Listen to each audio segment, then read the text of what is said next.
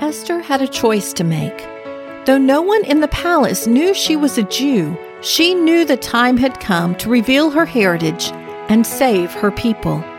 Esther instructed Mordecai to gather up all the Jews and have them fast for 3 days, and she and her attendants would do the same. At the end of the 3 days, she would go before the king, and if she died, so be it. Fortunately, the king was in a good mood, so when he saw Esther standing in the court in her royal robes, he held out his scepter to welcome her in. He asked what it was she desired, promising whatever she wished, up to half the kingdom. Esther took her time waiting for the right moment. She invited the king and Haman to a dinner. The king agreed. Haman was summoned, and the two joined Esther for a banquet feast. At the feast, the king asked what it was she wanted. Again, she delayed, instead inviting the two of them to another feast the next day, and they were happy to oblige.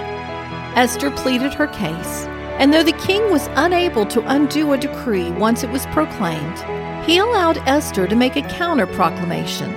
Word was sent out to all the provinces that the Jews could gather together and defend themselves from anyone who attacked them.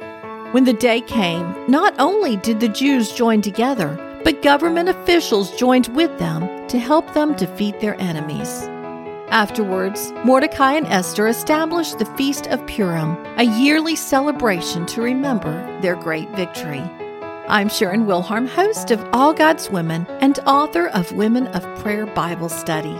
Learn more about Esther and all the other women in the Bible at allgodswomen.com. If you enjoy listening to All God's Women podcast and radio show, you're going to love my brand new Women of Prayer Bible study. Get to know the character of God by studying the prayers of women in the Bible. Grab your copy today, available in paperback and Kindle.